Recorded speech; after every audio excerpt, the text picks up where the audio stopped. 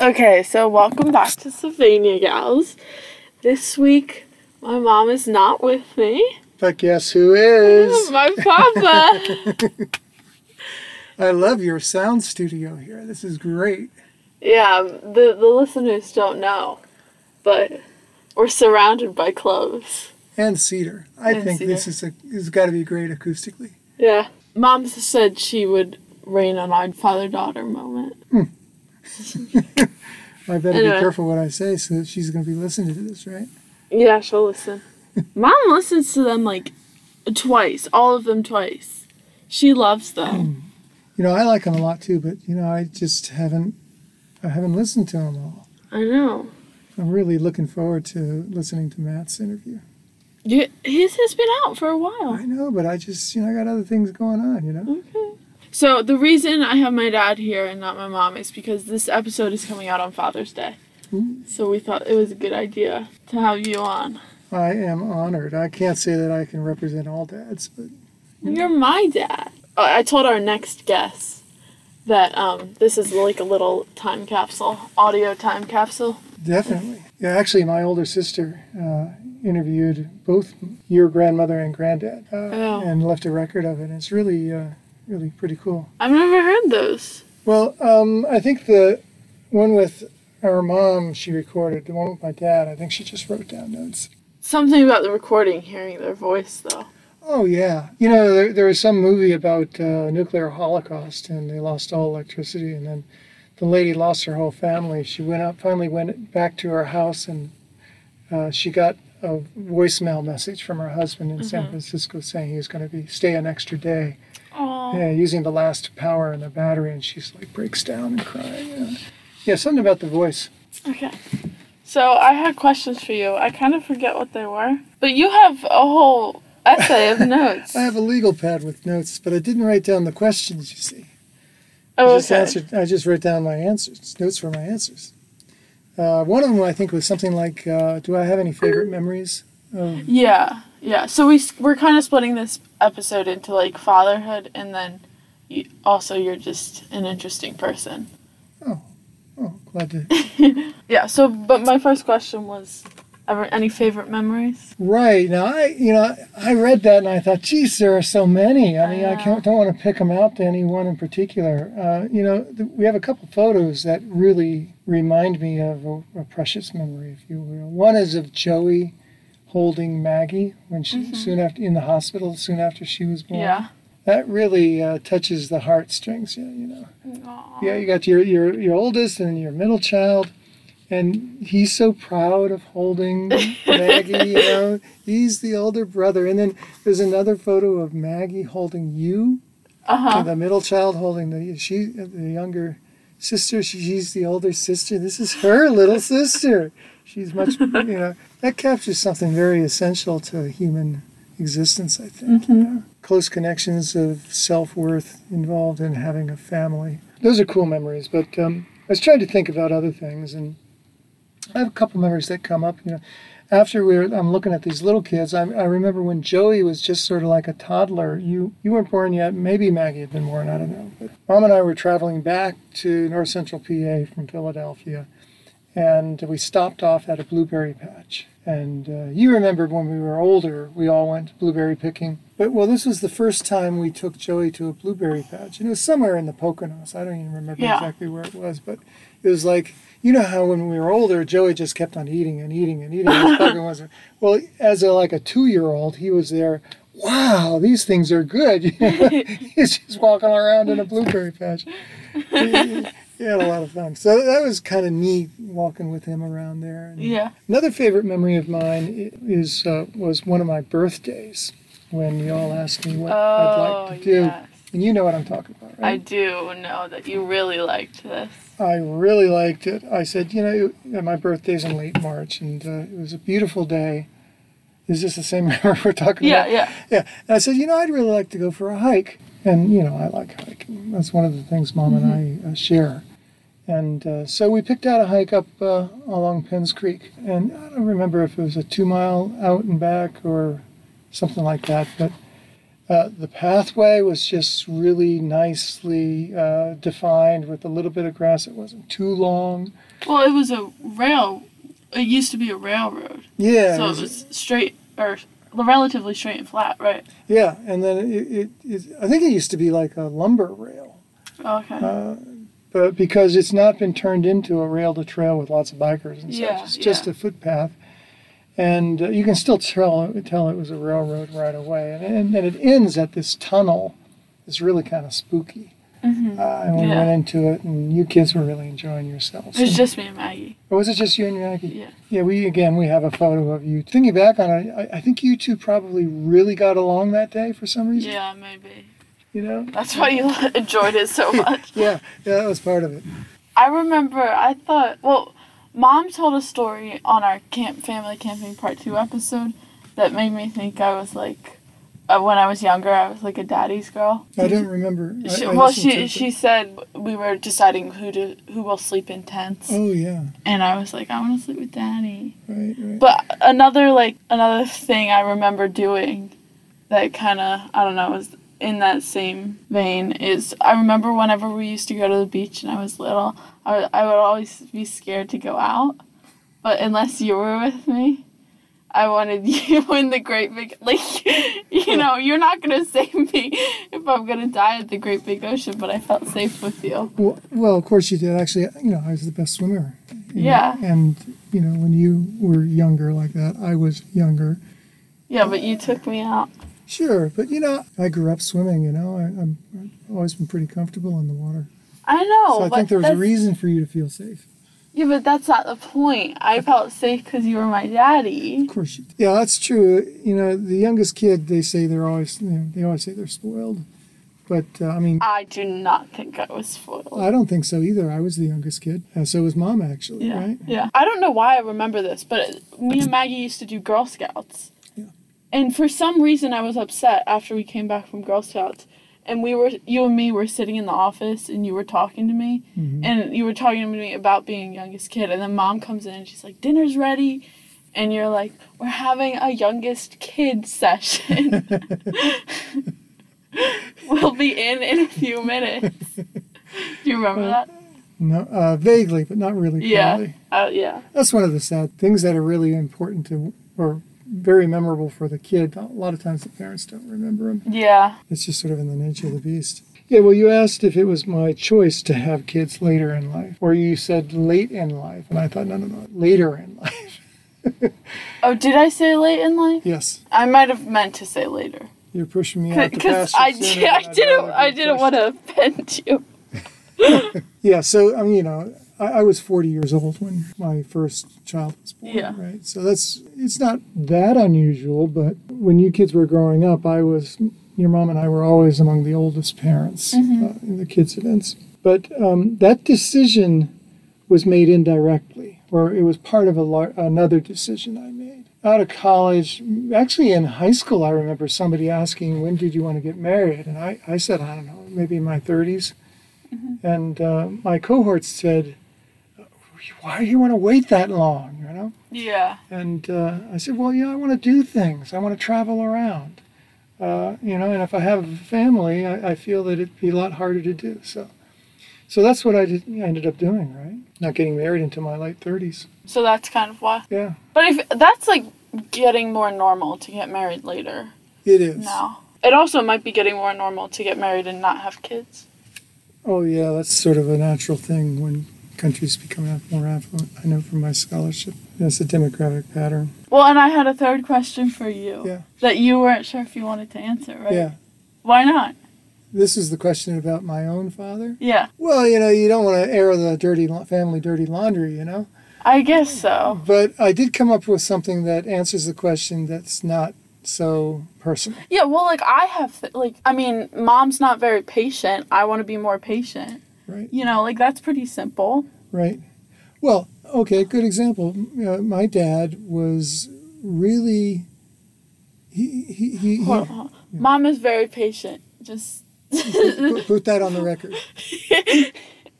But Mom, I don't know, gets upset Anyway, sorry. I love you, Mom. Okay, keep going. And I love her too. No, but actually, she actually has shown herself to be really patient. Yeah. At the critical moments That's in why raising you kids. That's why I thought it. Like, whenever, like, I'm having a breakdown, she's very patient.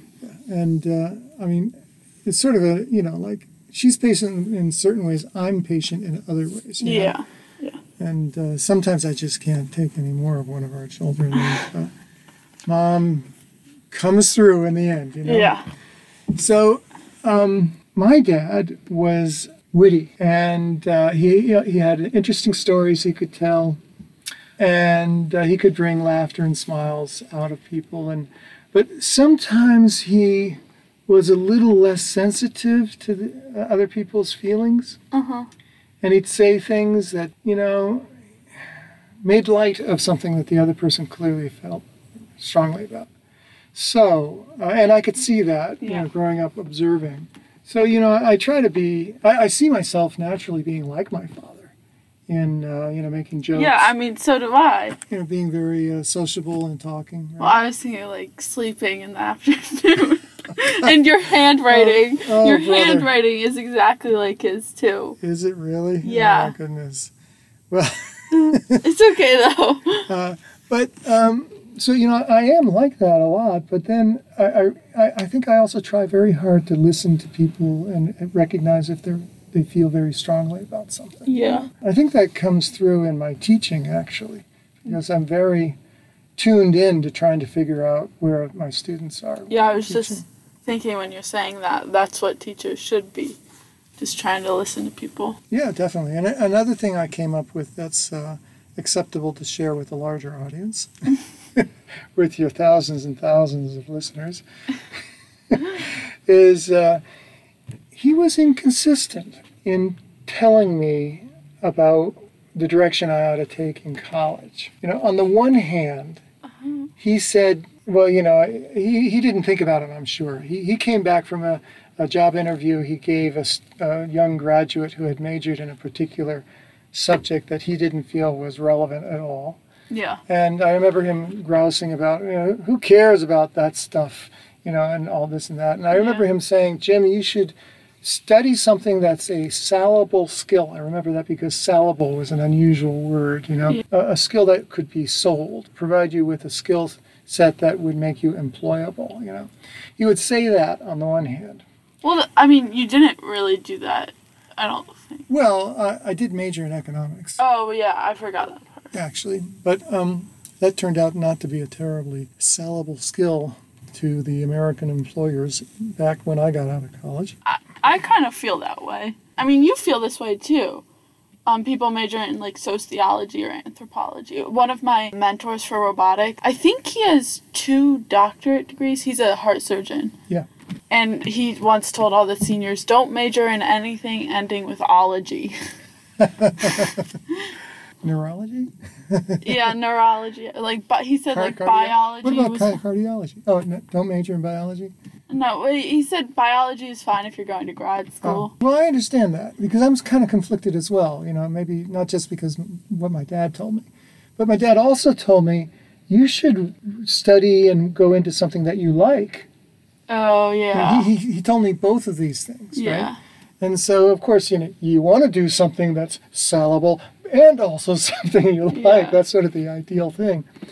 This is sort of a larger discussion about, American higher education and the liberal arts, right? I don't have the final answers on that, and I don't want to spend too much of our personal time on that. Well, that's a great segue into what you actually did. Well, yeah. Well, that's kind of interesting because in college, basically I was a failed physics major. Yes, I knew that. I ended up falling into economics. And a lot of people, even today in the college I teach at, you see economics is a huge major. A lot of people want to major in that. I don't know that people really major in it for the right reasons, Now, I found my economics training has been really valuable for me in understanding the world. Yeah. It really has been. But I just kind of fell into it. And I don't know that I've used it explicitly. But midway through college, I'm sort of like, well, what am I going to do here? And I always liked Japanese things. And I thought I'd do something that was a little exotic. And so I decided to study Japanese. And I mean, The language. the language, Okay. yeah, the Japanese language. And another part of me was an econ major, and just around that time, Japan had become the third largest GMP in the world after the Soviet Union and the Okay. US. So I justified it to myself and to others. I say, well, it's a salable skill. Yeah. But I really liked it. And one of the things I knew about myself is that I liked languages. Mm-hmm. And I'm not very good at them intrinsically, natively. I don't think I Yeah. really have like my hearing isn't that clear. I don't think that I articulate very clearly naturally. Mm-hmm. Mom remembers lyrics from songs from when she was a kid. Not me. I had the melody. I couldn't remember the lyrics whatsoever, Yeah. And so anyway, I'm not naturally inclined to that, but I really find it interesting. And so I think I've gotten pretty good at the languages, certainly in Japanese. So I started Japanese my junior year in college, and I loved the class. No. It's the most demanding class I took in college. And it's the class that I did the best in. Yeah. And so anyway, I decided to follow that. After when I was graduating, I wanted to get really good at the language, so I worked my way away for me to go to Japan, and the rest is The rest history. is history, as they say. I guess talking about Japan, do you think the culture fits you more? Yes, but no. Human beings are complicated creatures, right? My 23rd birthday was my first full day in Japan. Oh, wow. 23rd birthday. And I spent 4 years. So I basically spent my 20s in Japan, right? You live in a particular society, you learn how to function in that society, and without even realizing it, you kind of accommodate yourself to the mores of that society. Uh-huh. So being the youngest child, being of a certain personality type, I tended to be a quieter kid, a more contemplative kid. I think about a lot of things, right? And therefore I'm generally quieter. And often Japan, people who are quiet and thoughtful tend to be respected. Americans in Japan have a reputation for being loud, noisy, and impetuous. I've never been impetuous. Japanese society in the 1980s, when I first lived there, was a highly regimented society in which the larger population seemed to internalize the idea that you should respect authority and obey it. And even kids growing up, when they would finish up school, trying to decide what they wanted to do with their lives, they would take guidance from older people or from the schools on what to do. Well, I mean, that happens in America. Yeah, but not to the same extent. Yeah. When I came back to the U.S. after 4 years, I was kind of at wit's end as to what to do with myself, and I thought, well, maybe I'll go to law school, or maybe I'll just try to get a job in finance bank. That seemed to be a lucrative position. I don't know. A lot of my college cohort ended up going into New York in some sort of financial field. And I remember I was in the kitchen late at night talking with my mom, saying, what should I do? In Japan, a parent would tell the kid more likely, well, you should do this. Oh, okay. And I think I've told you this before. Yeah. And my mom looked at me and she said, Jimmy, we'll support you in whatever you decide to do. Yeah. And I was like, I wanted you to tell me what to do. Yeah. But she told me I had to decide what to do. It is true that at that point in time, in American society, you had to find in yourself the energy and assertiveness, what scholarship calls subjectivity or agency, from within yourself to decide what you wanted to do. And then take action on it. Whereas in Japan, you could get along in life by just doing what other people told you to do. That doesn't sound awful. It doesn't sound awful to somebody who's in college trying to figure out what she's going to Yeah, do. exactly. It's like, rescue me, right? Yeah. But I discovered, having come back to the United States, that I had to become much more self-centered rather than other-centered. One of my first graduate school papers was on a theory. I don't want to burden you with a theory, Okay. but there was a theory about Japanese society where, the typical Japanese personality is more other-centered, taking direction from others, as opposed to a Western model, capital W, basically an American model. In America, you've got the frontier woman or the frontiersman who are going on making their own way in life. In Japan, they don't have that. Yeah. So, human beings, there's a spectrum of personality types, right? Outgoing, internal, contemplative, whatever. Yeah. And Japanese society at that point in time tended to encourage the more conformist type of personality, whereas American society at that time tended to encourage and reward those people who are more individualistic Yeah. and independent-minded. And I had trouble shifting back to the United States because I originally was much more looking for guidance and for the rules to follow Yeah. by. I mean, you were over there alone, so were your elders giving you guidance over there? Well, I had a job to do. I was in education. Yeah. So I was part of the system that took care of students Yeah. and guided them toward the accepted and anticipated direction in their life. And were those students very good students? Oh, yeah. It was the best high school in the prefecture. That's like the state kind of? Yes, like the state. Okay. And they judged it by the numbers of kids who got into the premier universities. Yeah. But I think everybody understood that the brightest kids in a particular state, they tended to go to just a handful of, they're within a large city like New York City. Mm-hmm. People will try to get their kids into the Bronx School of Science. Yeah.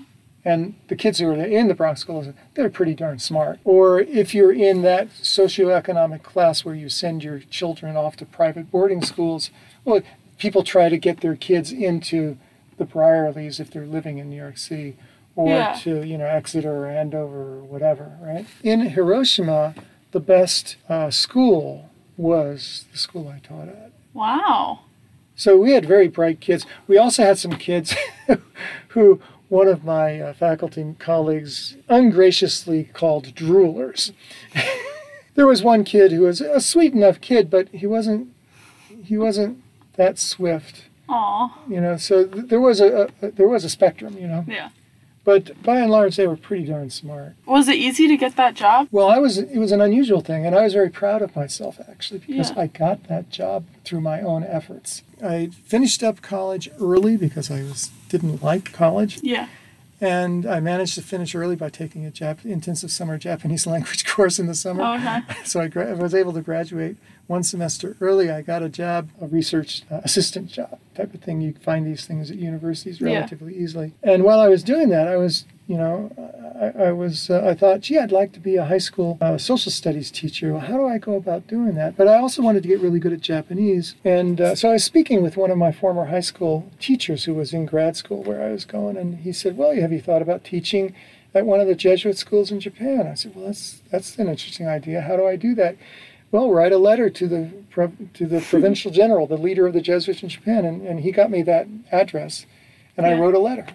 Wow. And it so happens that they were looking for more English language teachers. Up until that point in time, the Jesuits staffed their schools in Japan with Japanese teachers who taught English, and they paired those people with native speakers of English who taught English. Mm-hmm. And all those native speakers of English who taught English were Jesuit priests. But, they were getting fewer and fewer Jesuits coming over. So they said, oh, well, let's give this guy a shot. Yeah. I mean, I had to meet with Japanese province Jesuit who happened to be studying at my university in graduate school. So I made a special arrangement, met and had an afternoon discussion with him. I had to get a letter from one of my Jesuit teachers in school, from high school, about my character, all this kind of stuff. And I had to write a philosophy of education, of teaching. Boy, that was a task for a kid. You had to write? I had to write up what my philosophy of education or teaching was. I forget exactly what it was. Wow. I hate that stuff. Yeah. Oh my gosh. Yeah, it forces you to be creative and say, well, what is my philosophy of teaching? Yeah. Okay, what are some of the things you don't like about Japan? Well, again, you may have picked up in an earlier part of our conversation that a lot of societies change over time. Yeah. Japan of the 2020s is a lot different from Japan of the 1980s.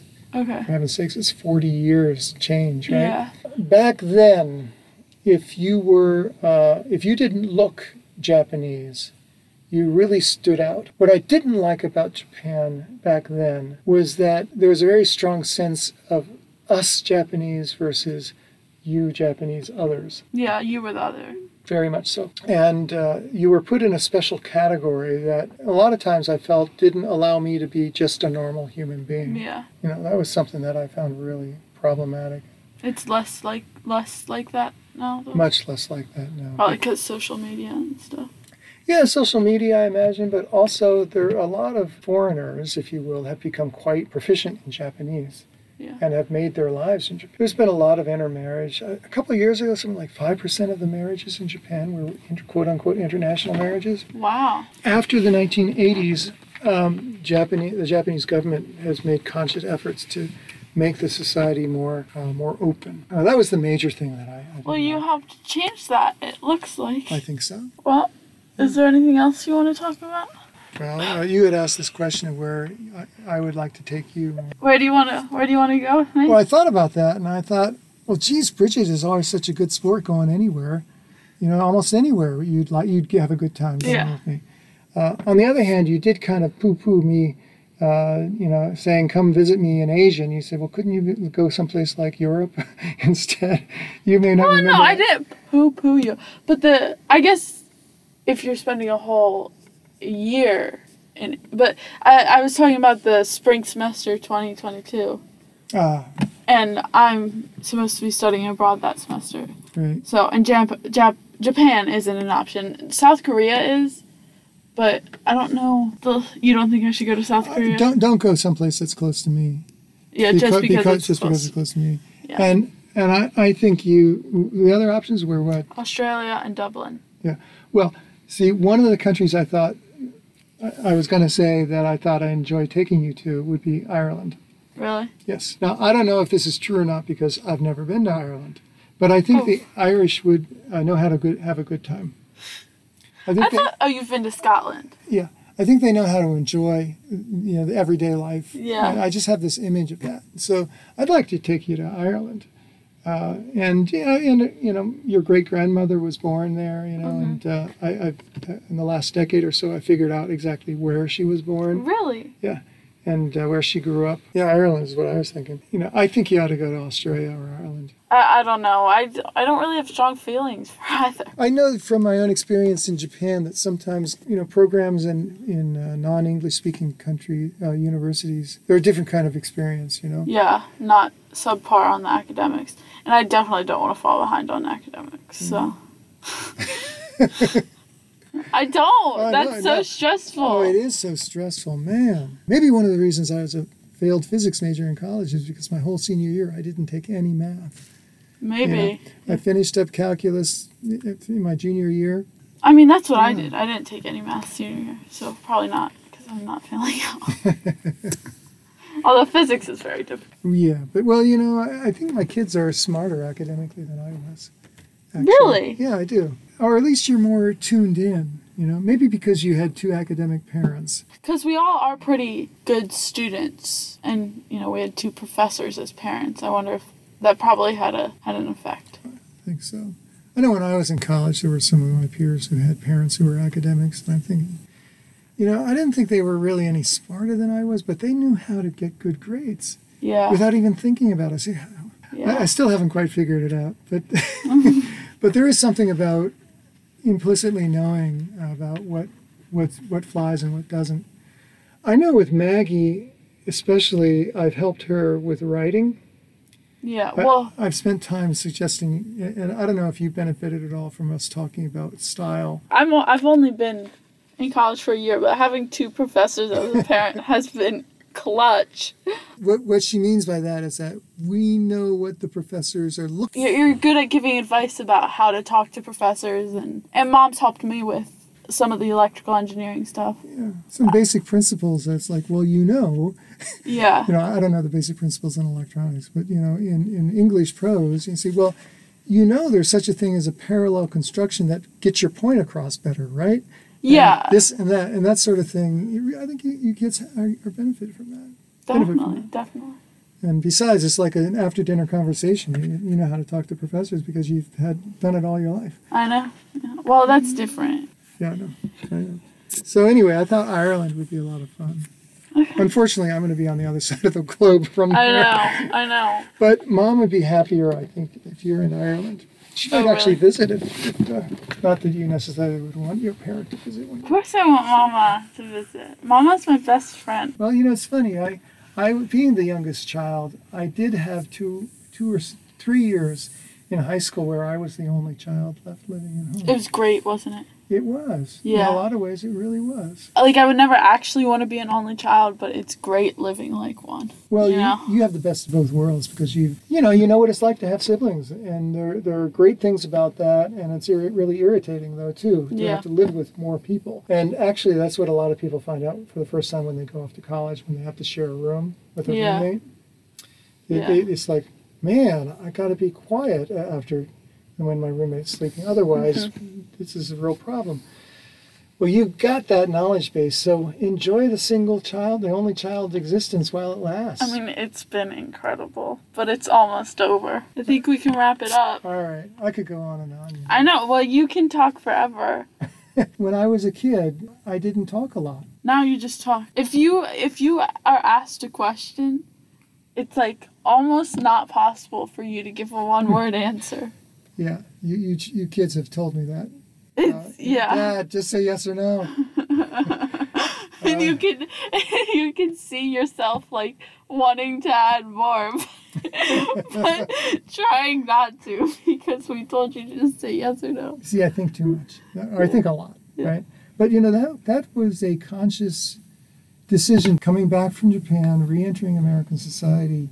I realized I had to stand up for myself and assert my presence. Mm-hmm. So I consciously just tried to speak more. My first 2 years in grad school, as I was leaving, I had what turned out to be an exit interview with one of my professors. I was just saying goodbye to her, Yeah. and she said, the only thing I might suggest is that you might think a little bit more before you speak up in class and seminar. And I smiled and I said, you're right, but on the other hand, I used to never speak up, so I've been consciously forcing myself to speak up. And she said, oh, okay, I see. Of course, it is an occupational hazard being a humanities professor, When the students don't speak up, what are you going to do? Just sit there? Yeah. All right, I'm sorry. I keep on talking. I'll stop. I've loved having you on. And I've loved talking with you here. This has been a lot of fun. Isn't it fun? It the is. podcast? It is. It's a heck of a lot of fun. I encourage anybody else who might be approached by my loved ones doing this Sylvania Gals Sylvania Gals. Podcast. Go for it. You won't regret it. All right. Thanks for listening to the Father's Day episode with my dad. My mom will be back next week.